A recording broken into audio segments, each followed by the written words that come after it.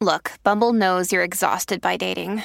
All the must not take yourself too seriously and 6'1" since that matters. And what do I even say other than, hey? Well, that's why they're introducing an all-new Bumble with exciting features to make compatibility easier, starting the chat better, and dating safer. They've changed, so you don't have to. Download the new Bumble now. Welcome to Mind Love, episode 15. Today's episode is all about resilience. I thought, I'm going to interview Holocaust survivors, war vets, survivors of extreme trauma. Some were happy and jovial and lived productive lives, and others were angry and bitter, understandably. But I was like, what's the key? What's the difference? Turn up your frequency with Mind Love. Bite-sized brain hacks for seekers, dreamers, and doers. It's time to give your mind a little love with your host, Melissa Monti. Hi friends, I hope you all are doing amazing. I'm really excited about today's interview, and it's got me thinking a lot about how we develop resilience. How bad we perceive negative occurrences in our lives usually depends on our past experiences.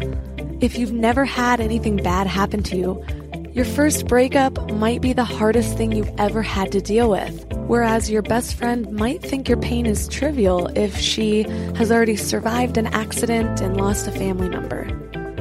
Over the last few weeks, I've had the privilege of being a guest on about 15 other podcasts. And in doing this, I'm reflecting on my story more than I ever have before. I'm realizing how much my downward spiral had to do with the fact that I was ill-equipped to deal with trauma when they all hit back to back. My guest today can definitely relate. Only her story is mine, turned up about 3 notches. She survived a life-changing trauma that would have broken most people. But instead, she refocused her life and used her experience to create an educational framework for people who have faced challenges or adversity that empowers them. She never expected to be an expert in resilience, but what began as a method of survival turned into her life's purpose. Now she's a best-selling author. She's provided commentary on tons of news channels like CNN and HLN. Her educational framework has been profiled by PBS, and she's helped over 250,000 people learn to be successful, self-confident, and happy no matter what comes their way. To top it off, Forbes even named her one of their top 4 favorite TED speakers, saying that she has something very important to teach about reaching your fullest potential on this planet. 3 key things you will learn are why self-care is necessary and not selfish, how to find strength and resilience when we feel broken, and how to free ourselves through forgiveness, even when it seems impossible. So now that you're as excited as I am, here is Cheryl Hunter to tell us all about her story. I grew up on a horse ranch in Colorado, super, super remote. And I mean, like no other signs of civilization visible remote. And I used to watch planes flying overhead and think, oh, those people are really going someplace. I wish I were lucky enough to be on a plane heading somewhere exciting, some city somewhere. And when I got to be a teenager, I was like, that's it. I'm going to get out of here. It was idyllic and heavenly as a little kid. But, as a teenager, I just wanted to see the city and meet people, that weren't in my family, that I wasn't related to by blood. And so I was like, this is it. I'm gonna figure out how to go to the city and talk to a girlfriend into going to Europe with me. And no sooner did we get there, we got to France. Then a man with a camera around his neck came up and said, hey, are you a model? I can make you one.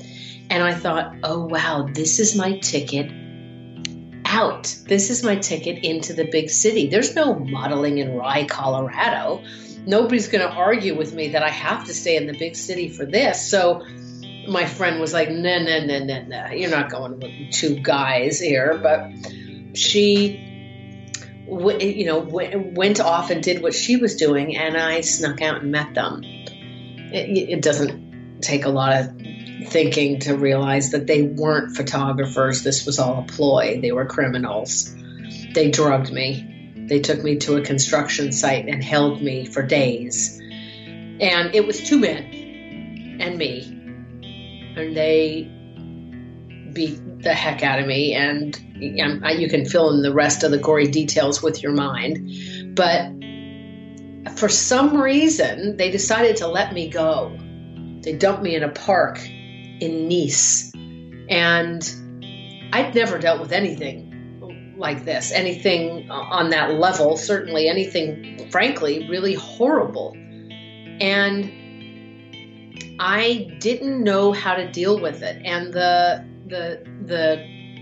only way I could figure out how to deal with it, I was a teenager. I thought, I'm just going to pretend it didn't happen. I mean, we're not trained in school or, general life how to deal with adversity, how to deal with challenges that are so much bigger than we've ever faced before. So when they happen, we're kind of at a loss. And I didn't want to tell anyone what had happened, because I thought, well, they'll know that I felt now filthy and used up and rotten and stupid, so gullible. I mean, what an idiot would go with, what kind of fool would go with men they don't know. I had all these reasons. And just to for my own sanity, pretend it didn't happen. That's the best I had. So for years, I pretended it didn't happen and never spoke a word to anybody. I mean, not in therapy, not anywhere, not to my family or friends. Nobody knew. But I needed help. I feel like my heart stopped several times during that story. You are so strong to have even made it long enough to get out of that position. Where did you turn to for help?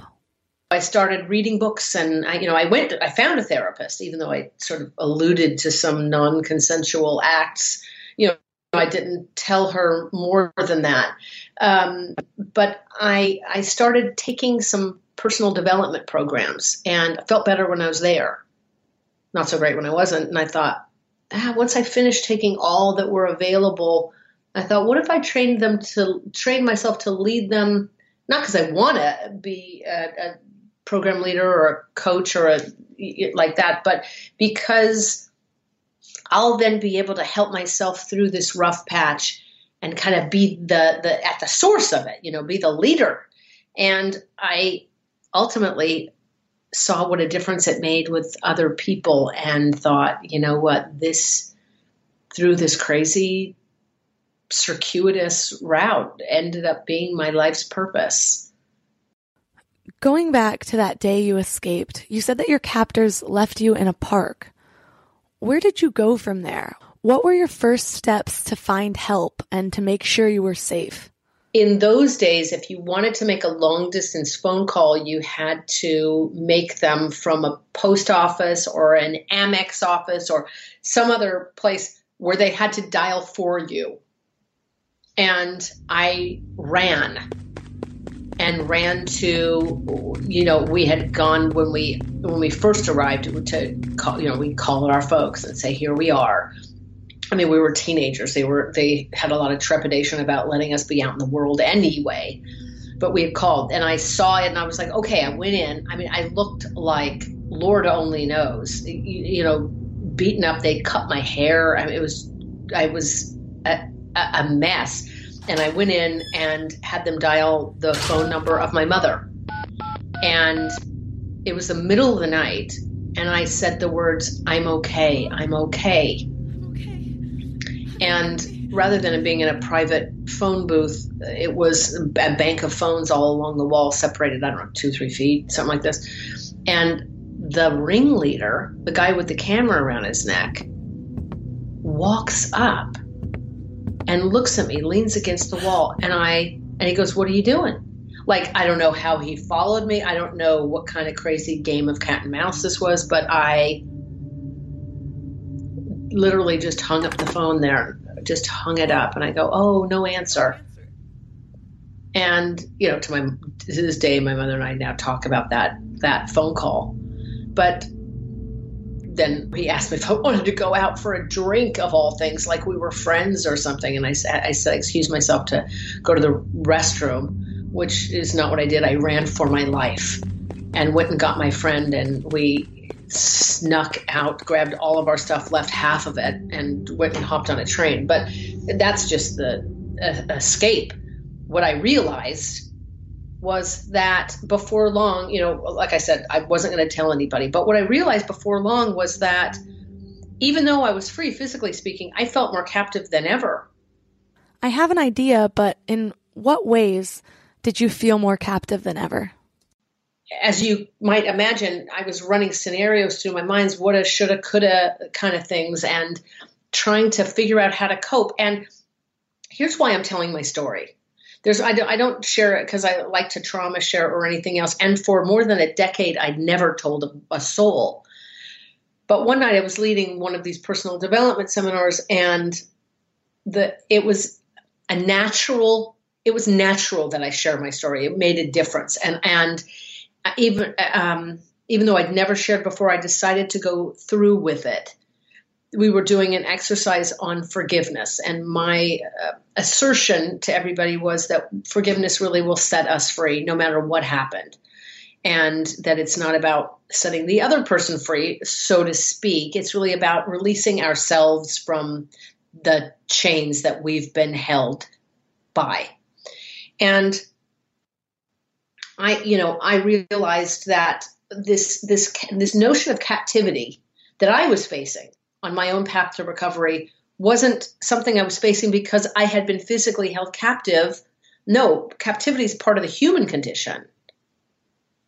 And we all get stuck by something once we've faced adversity or challenges that are bigger than we know how to deal with, or circumstances that we would never have chosen for ourselves. We can tend to get stuck or captive to those things.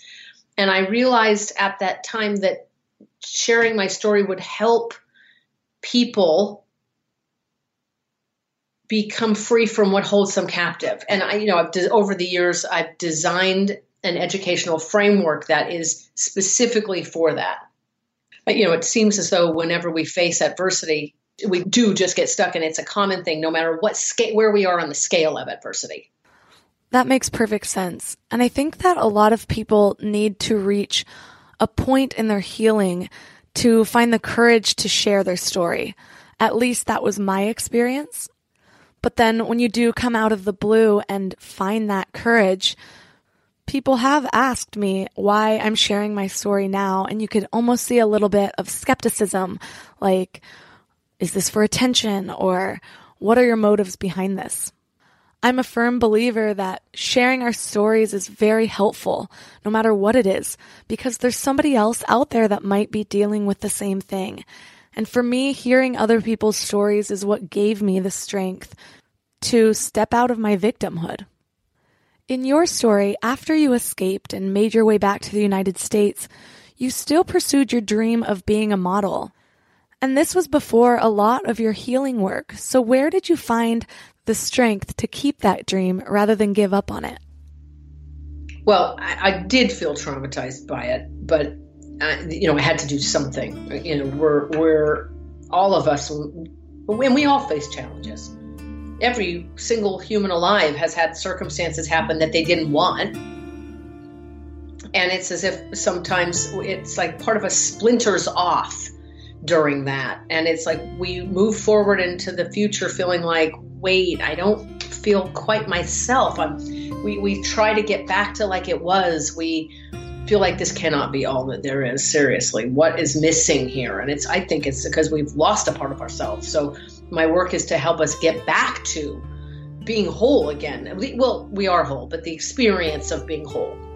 So at the time, I did feel that shattered, splintered way, as a teenager. And I thought, I'm living life. I got to do something. You know what? I've gone through all this in service of being a model and moving to the big city, forget it. I'm going to do it anyway. I was tall enough. I'd been on the boys' basketball team. It's like, I'm going to just do this. And somehow the act of doing it anyway took it took the reins away from those men. For a time I didn't do anything, and I became very resentful, understandably so, toward men in all contexts.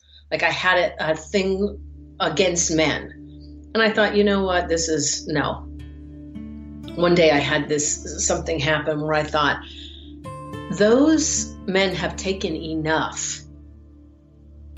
And I put my foot down. I just said, if I continue to be a different person and ruined, and it ruins my relationships with men and with myself and everything I want to do from this point forward, then they win. They keep taking from me. But they've taken enough. And that was really the turning point that had me then go on to find viable solutions instead of just, pretending it didn't happen as number one solution. Holding it together. We don't know how to cope with a lot of these things we face. We certainly don't learn at school.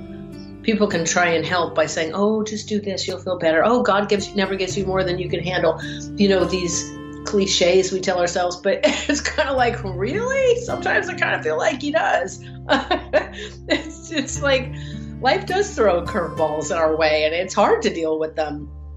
But, it's like once I made up my mind that enough, I'm taking the reins back. There's this decision that issued forth and changed my actions and feelings and thoughts. And one of the things I decided to do was I thought, you know what? I may have it bad, but there's always people who've got it worse. Let me start to talk to some of them and find out what they did to overcome. And I started volunteering at old age homes just because I wanted to get out of the conversations in my own head, and I had to get a break.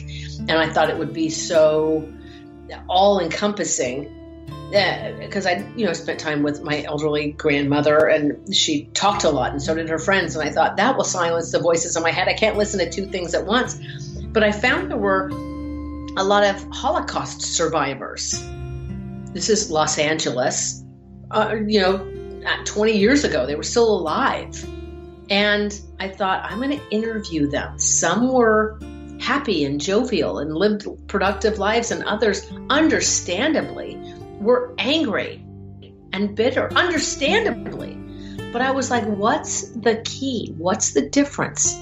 So I started interviewing them, war vets, survivors of extreme trauma, ultimately, 9/11 first responders. I made it my job to study freedom and understand why some people overcome adversity while others never do. And those fundamental first understandings were the spine upon which I built the educational framework that I now teach. And if this is your first time giving your mind a little love, I have a few goodies for you. First, don't forget to subscribe so you never miss an episode. And second, sign up for the Morning Mind Love. Think of it like a weekday oracle from your highest self to help you start each day with a positive focus. Plus, you'll get 2 gifts absolutely free: a 30-minute binaural meditation and 30 days of journaling prompts to help you remember who you truly are.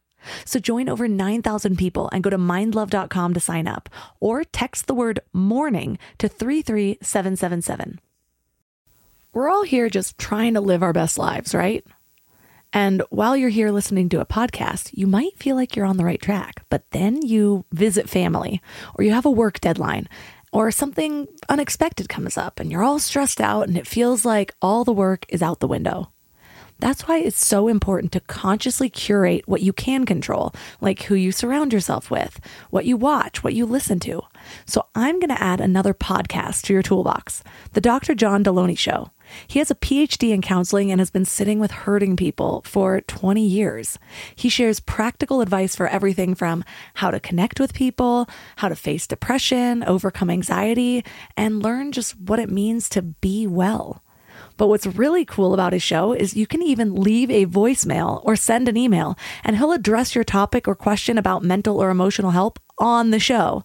So no matter what you're going through, the Dr. John Deloney Show is here for you. Listen to the Dr. John Deloney Show wherever you get your podcasts, or follow the link on the website. I'm interested in that gap between both ends of the spectrum that you talked about. It seems like a lot of people have either overcome these big things or they're just letting life happen to them, and there's not a lot of in between. Do you have any tips for listeners at home to learn how to become more resilient when they do face adversity? Yeah, absolutely. So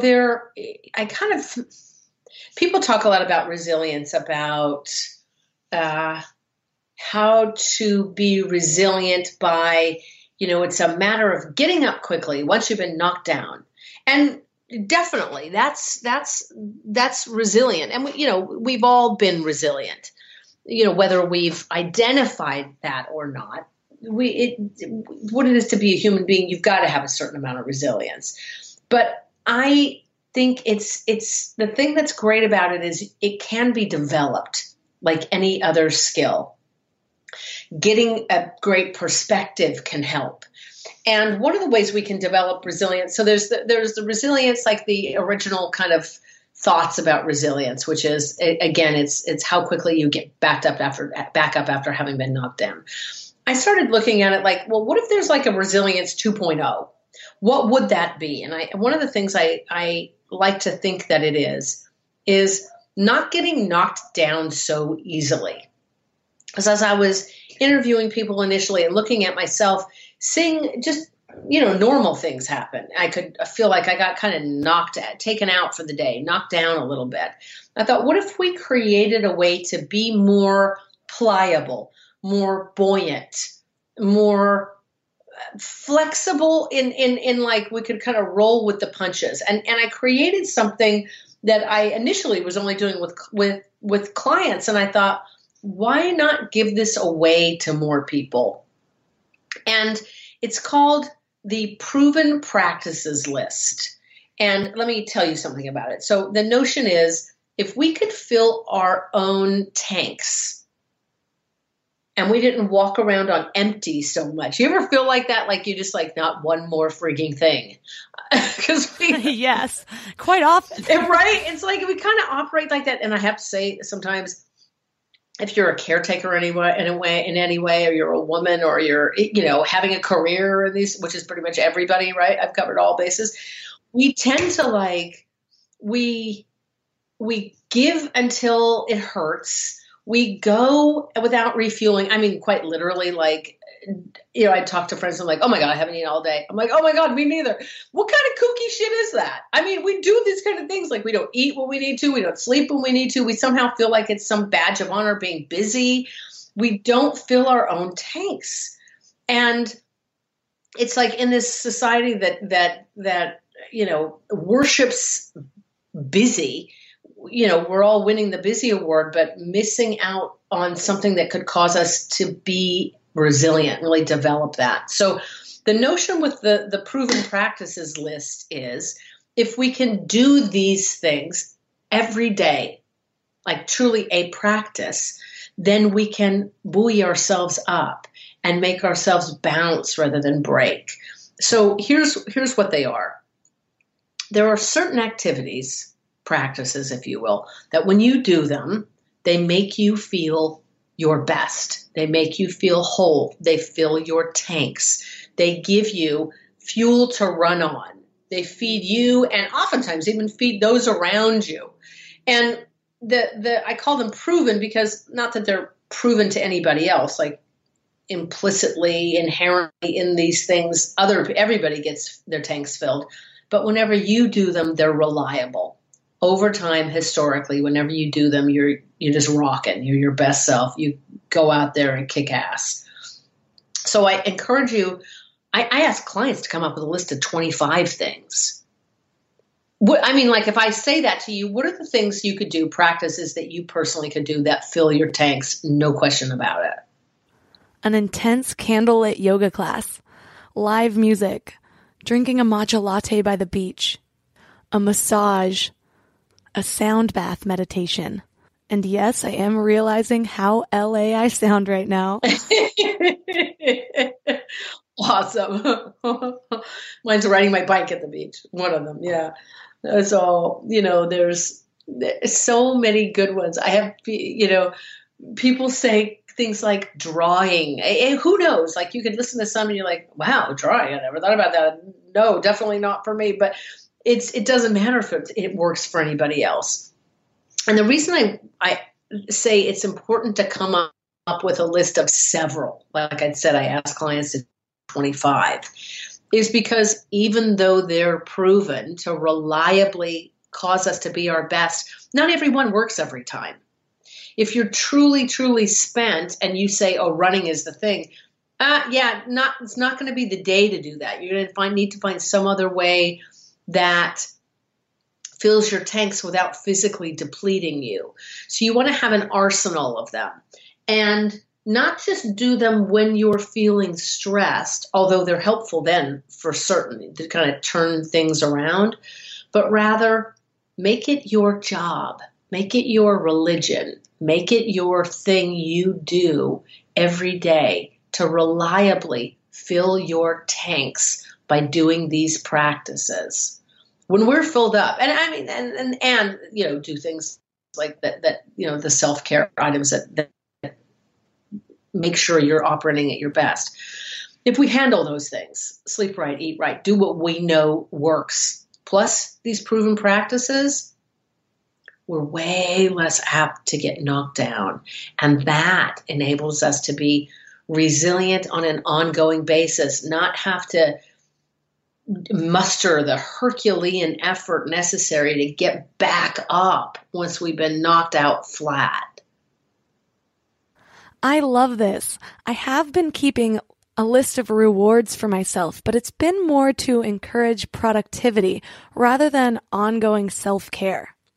What's interesting to me is that when you say fill our tanks or reference the comparison of caring for a car, it makes perfect sense and we all think, oh yes, that's something that needs to be done. But when it's about our own bodies, it's not an immediate click for most people. Like we would never say, oh my gosh, guys, I haven't gotten an oil change in 6 years and I have a flat tire, and say it with pride. Right. Like imagine it would be like driving your car around on empty and going, what the hell? Why are you not working? That's so true. Sorry to interrupt, but the Mind Love podcast is supported by CastBox, the fastest growing, highest rated podcast app on iOS and Android. CastBox has over 50 million free episodes that more than 13 million users download and listen to wherever, whenever. CastBox has also pioneered a brand new way to search. All you have to do is enter a keyword or phrase, and CastBox will search all show titles and transcripts of every single episode to deliver exactly what you're looking for. So head over to your app store, download CastBox, and try it for yourself today. Well, I am excited to write my self-care list today. So we have to put this effort into caring for ourselves, and it doesn't seem like it comes naturally to most people. Why do you think that is? It's an interesting thing, isn't it? One of the things I teach is that, when those circumstances happen that we wouldn't have chosen for ourselves, and make no mistake, I'm not saying all trauma is the same, but I'm saying we each face circumstances that are more than we can handle, or that we didn't choose or don't prefer. And so trauma is a spectrum, or challenges are a spectrum. And we may be anywhere there on the spectrum, and I'm not there to judge who they impact us in a similar way, no matter where you are on the spectrum. And the path of recovery, fortunately, is the same as well. So it's, I think when we splinter off after facing challenges that are bigger than we know how to deal with, it's like part of, and like I said earlier, about part of ourselves, we lose part of ourselves. I think when we've been victimized by something, and I know a lot of people inherently hate that word. It's like, I'm not a victim, damn it. Whoa, yo. And I don't mean any disrespect by it, but when we've been victimized by any circumstance, just stay with me for a second. The victim mentality is self-recrimination and blame and self-hatred and all of these things that crush down upon a person. But the real rub is we don't see it as it's occurring. And so we start beating ourselves up and blaming ourselves and shaming ourselves. All the while it's happening underneath the level of our conscious awareness. And then we normalize it. It becomes normalized and habitualized over time. So that operating at a deficit, not filling our tanks, operating with making ourselves wrong, beating ourselves up, whatever that is, hating ourselves, becomes the norm. So the notion of self-care flies in the face of that. It's like, wait, that's antithetical to who I know myself to be and the way I treat myself. And it all happens underneath the level of our conscious awareness. It's that captivity of which I spoke. I mean, I've literally dedicated my whole life to reverse engineering this bad boy. But when we start to give to ourselves, it's like a computer going, does not compute.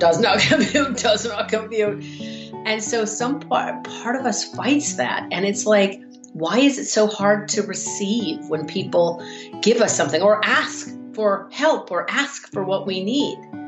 We operate with our tanks empty. We operate by denying ourselves what we want. And I think the source of it all is those incidents by which we've gotten victimized in the past and then going on this bender, beating ourselves up about it without having been quite awake to that. And if we can reverse engineer it all the way back and get to the source of it and tie up those loose wires and complete that circle, we can be left free to give to ourselves, accept, win at the games we play in life. And that's the whole reason I do what I do today, because I realize, again, I wasn't feeling captive because I'd been physically captive. I was feeling captive because that's what happens when we face challenge. And that's what happens for all of us. And if I can somehow give away what I've learned by dedicating my life to it, it makes what I've gone through okay. When you did find the courage to open up with your story, there's just so much vulnerability there. Was that scary? What did that feel like? Oh, well, I hadn't opened up for so many years because I, thought people would judge me and feel, grossed out or sorry for, or think I'm stupid or think I'm damaged or whatever. But then I also didn't share because I thought, well, I didn't see justice served. I ran for my life. We hopped on a train and that was that. And I thought, these guys probably did the same thing to other women. And who the hell am I to have let them do that and not see justice served? And for that reason, I continued to not speak up. And I thought, if I ever were to tell anybody, people would hate me, people would judge me, people would come screaming, with friggin' pitchforks, why didn't you get them put away? Well, fuck it, I didn't, because I was a teenager and I did the best I could at the time. And I thought staying silent doesn't serve anymore. And I firmly believe a part of healing, a fundamental part, is being able to say what happened. It's one of the reasons I'm such a champion for this Me Too movement. I've been fortunate enough to speak about it on the national news many times because, of my own story and then the work I do with victims to help them heal. And people say, oh, well, isn't this trauma sharing? No. I mean, there is trauma sharing. Nobody's sitting here going, oh, you think that's bad? Look at mine. Let me tell you bad. No, trauma sharing doesn't help anybody. That's just a negative downward spiral. But authentically sharing what we've experienced in a safe space, that's fundamental to recovery. You can't recover from that which you're unwilling to claim and own. So it's cathartic for me in that way. But I really realized I had created an educational framework that I'd been beta testing and working with people for years. And it was a disservice, I felt, to be teaching people, and by the thousand at this point, tens of thousands at that point, and not say why. I thought, you know what? I'm no longer an 18-year-old who went with these men.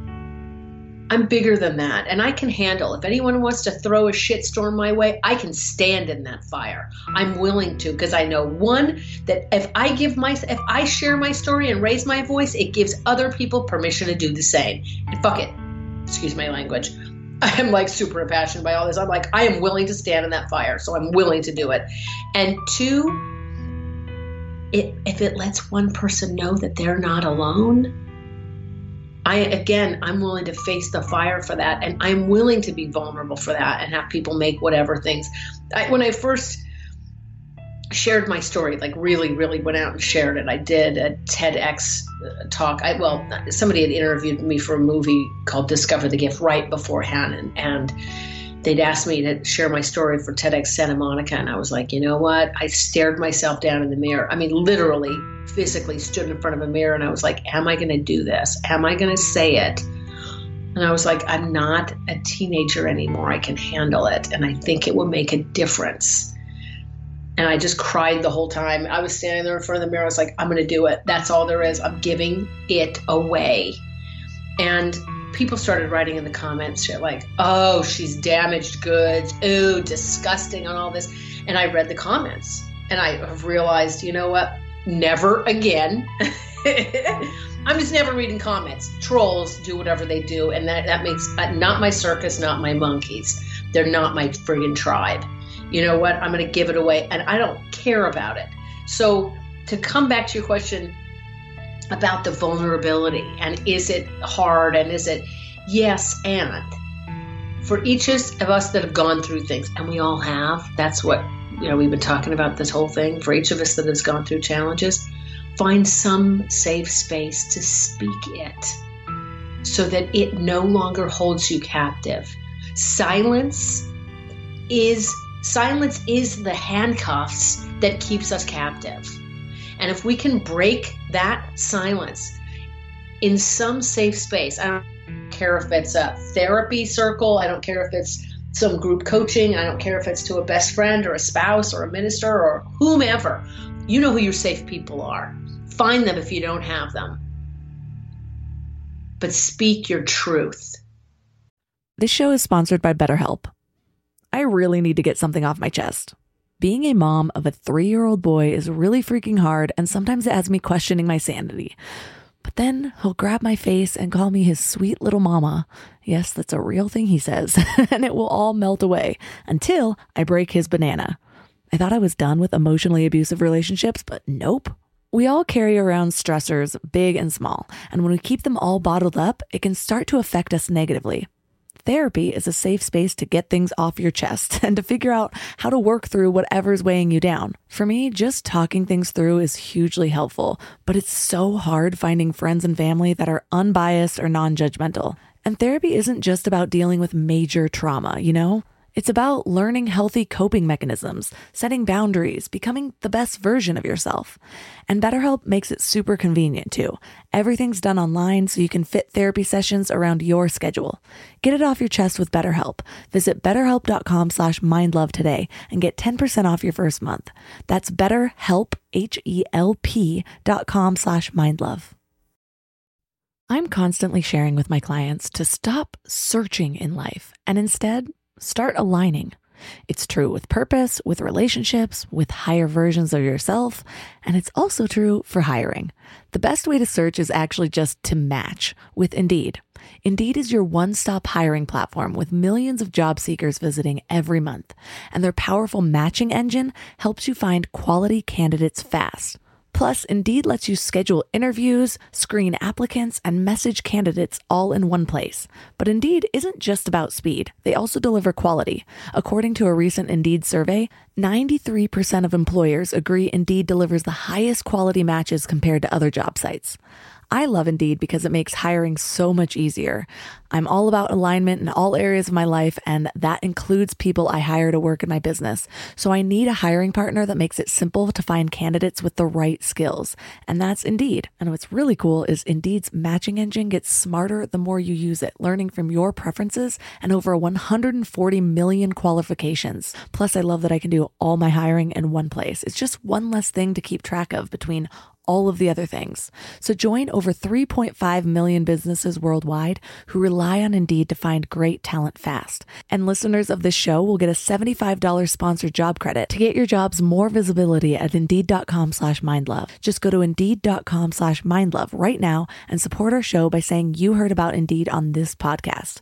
Indeed.com/mindlove. Terms and conditions apply. Need to hire? You need Indeed. First of all, I watched your TED Talk and it is amazing. I was in a public place and it brought me to tears unexpectedly, but it just moved me so much. And trolls make me sick. You mention in your TED Talk that you were afraid to open up about your story because you didn't want to feel like damaged goods. So I know they just took that vulnerability and they exploit it. Probably due to their own pain and insecurities and this bottom feeder mentality of pulling people down to their level. Yeah. You know, when we've got unhealed stuff, we act it do inappropriate stuff with it. You know, when stuff is like wounds are there, we take it out on people around us. We, like in the case of these trolls, take it out on other people. This is not somebody who's well and happy and dealing with their stuff, you know? And I have to say I've made my mantra. I mean, literally my mantra. Not for meditation, but whenever something starts to hook me, I'm like, not my circus, not my monkeys, not my circus, not my monkeys, not my mama, not my monkeys, not my monkeys, not my circus. Go away, people. Okay, fine. You know, it's like people are going to do what they do. How do you be resilient in the midst of it? That goofy mantra has helped. I tell you, the proven practices have helped. And finding my tribe has really helped. And it's like, you know, people will get you or they won't. The people that don't, the people that are going to detract, they're not your people. The people who say any negative stuff, forget it. They're not your people. The people, you know who your people are. You hear it. It's unfriggin' deniable when they're there. When you were going through all of this, what role did forgiveness play in your healing and your success? Whether it was forgiving the men who abducted you, forgiving yourself for what you were beating yourself up about, and even trolls or the people that tried to bring you down afterward. Yeah.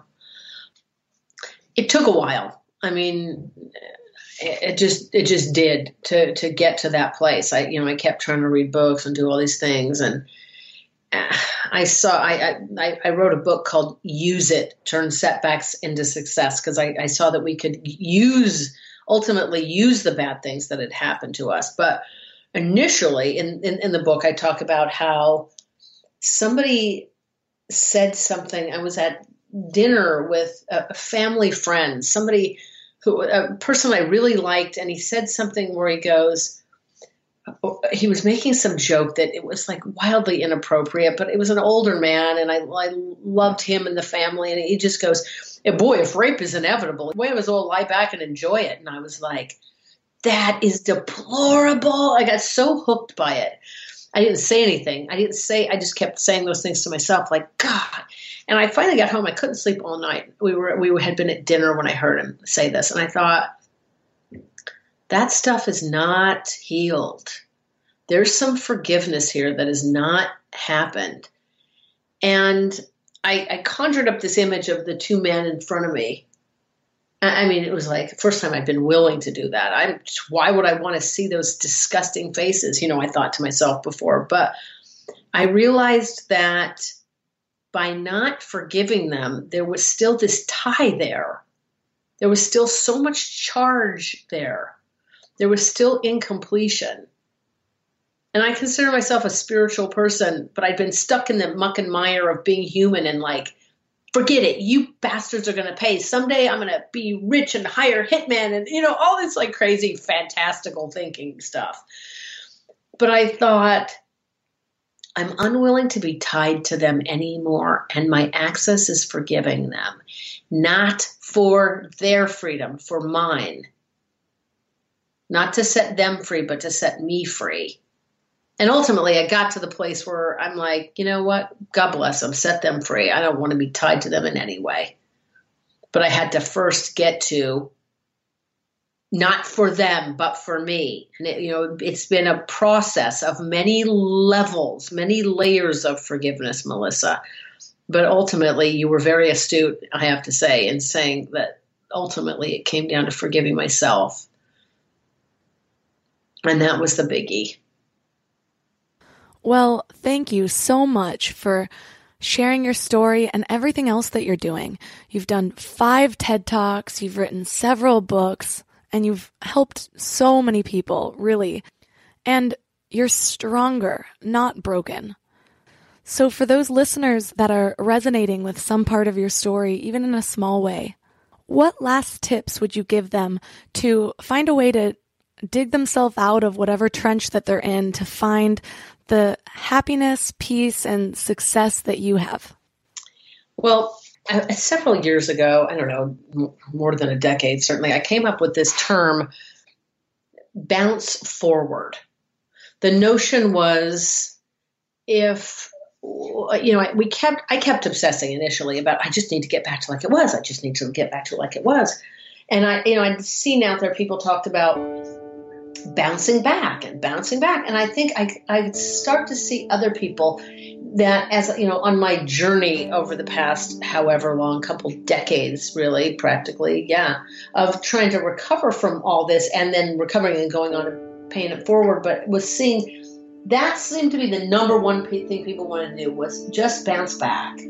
But bouncing just back, I think, really rules out all of the benefit, which may sound crazy, but benefit that has happened since the challenge. Even if it's something unthinkable. I was coaching a woman recently who lost her son. I mean, truly the unthinkable. But she said if there was anything that positive that could have come out of it was who she got to become and the legacy that she's turned her son's memory into and what she's done with it. And my advice would be to look at finding a way to let it change you so that you can bounce forward and let it serve you on your forward trajectory rather than trying to get back to like it was. Because there's no unringing a bell. When something's happened, it's happened. It's already done. But how can you become better for it? If there's one thing I know, it's that we can become brighter and bigger and bolder and stronger for that which we've endured. And I wish you strength in your journey. I've seriously, no kidding, like hundreds of videos on all different topics. Please just go check them out on my site. They're there to help in whatever you're dealing with. But just know that you can be bigger for it. I will link to all of the resources we mentioned in the show notes at mindlove.com/015. But you have a free gift for our listeners. You're giving away one of your books. Yes, I want to give it to all of you. It's called How to Get Unstuck. And it's as my gift to you. You can go just download a copy. My life is to be of service, and I want it to make a difference for you. So please go check it out. It's CherylHunter.com. My name's with a C, CHERYL. CherylHunter.com /get-unstuck. Get-unstuck. Well, Cheryl, thank you so much for being here and sharing your story and being so open. I'm sure it's touched a lot of people. It touched me, like I said. I'm just in awe of you. Melissa, I'm so happy to be here with you today. Thank you. Thank you for your generous heart and your generosity of spirit to make this difference for people. It's like I think every time we put positive, good stuff out into the universe, it's like it just makes a difference for people. It lets people know the work you do lets people know they're not alone. Thank you for being that voice. Oh, that's so sweet of you to say, and sometimes I need to hear things like that, so thank you. Listeners, the links in this episode are in the show notes, as always, at mindlove.com/015. And that will include the link to Cheryl's book, which she's giving away as a free gift to all of you, so be sure to check that out. If you loved this episode, please subscribe on whatever platform that you're using to listen to this show. And if you have a free moment, the best thing you can do to help the growth of this podcast is to leave a review on iTunes. It really helps to trigger the algorithm that moves the show up the charts, helps me find more people, and entices more great guests like Cheryl Hunter. I'm grateful for all the reviews that I've gotten so far. I read each and every one of them, and I'm just so blessed to be doing this. So thanks for giving your mind a little love today, and I'll see you next week. Thanks for tuning into Your Higher Frequency with Mind Love. Head to mindlove.com for a free gift to keep your vibes up until next week.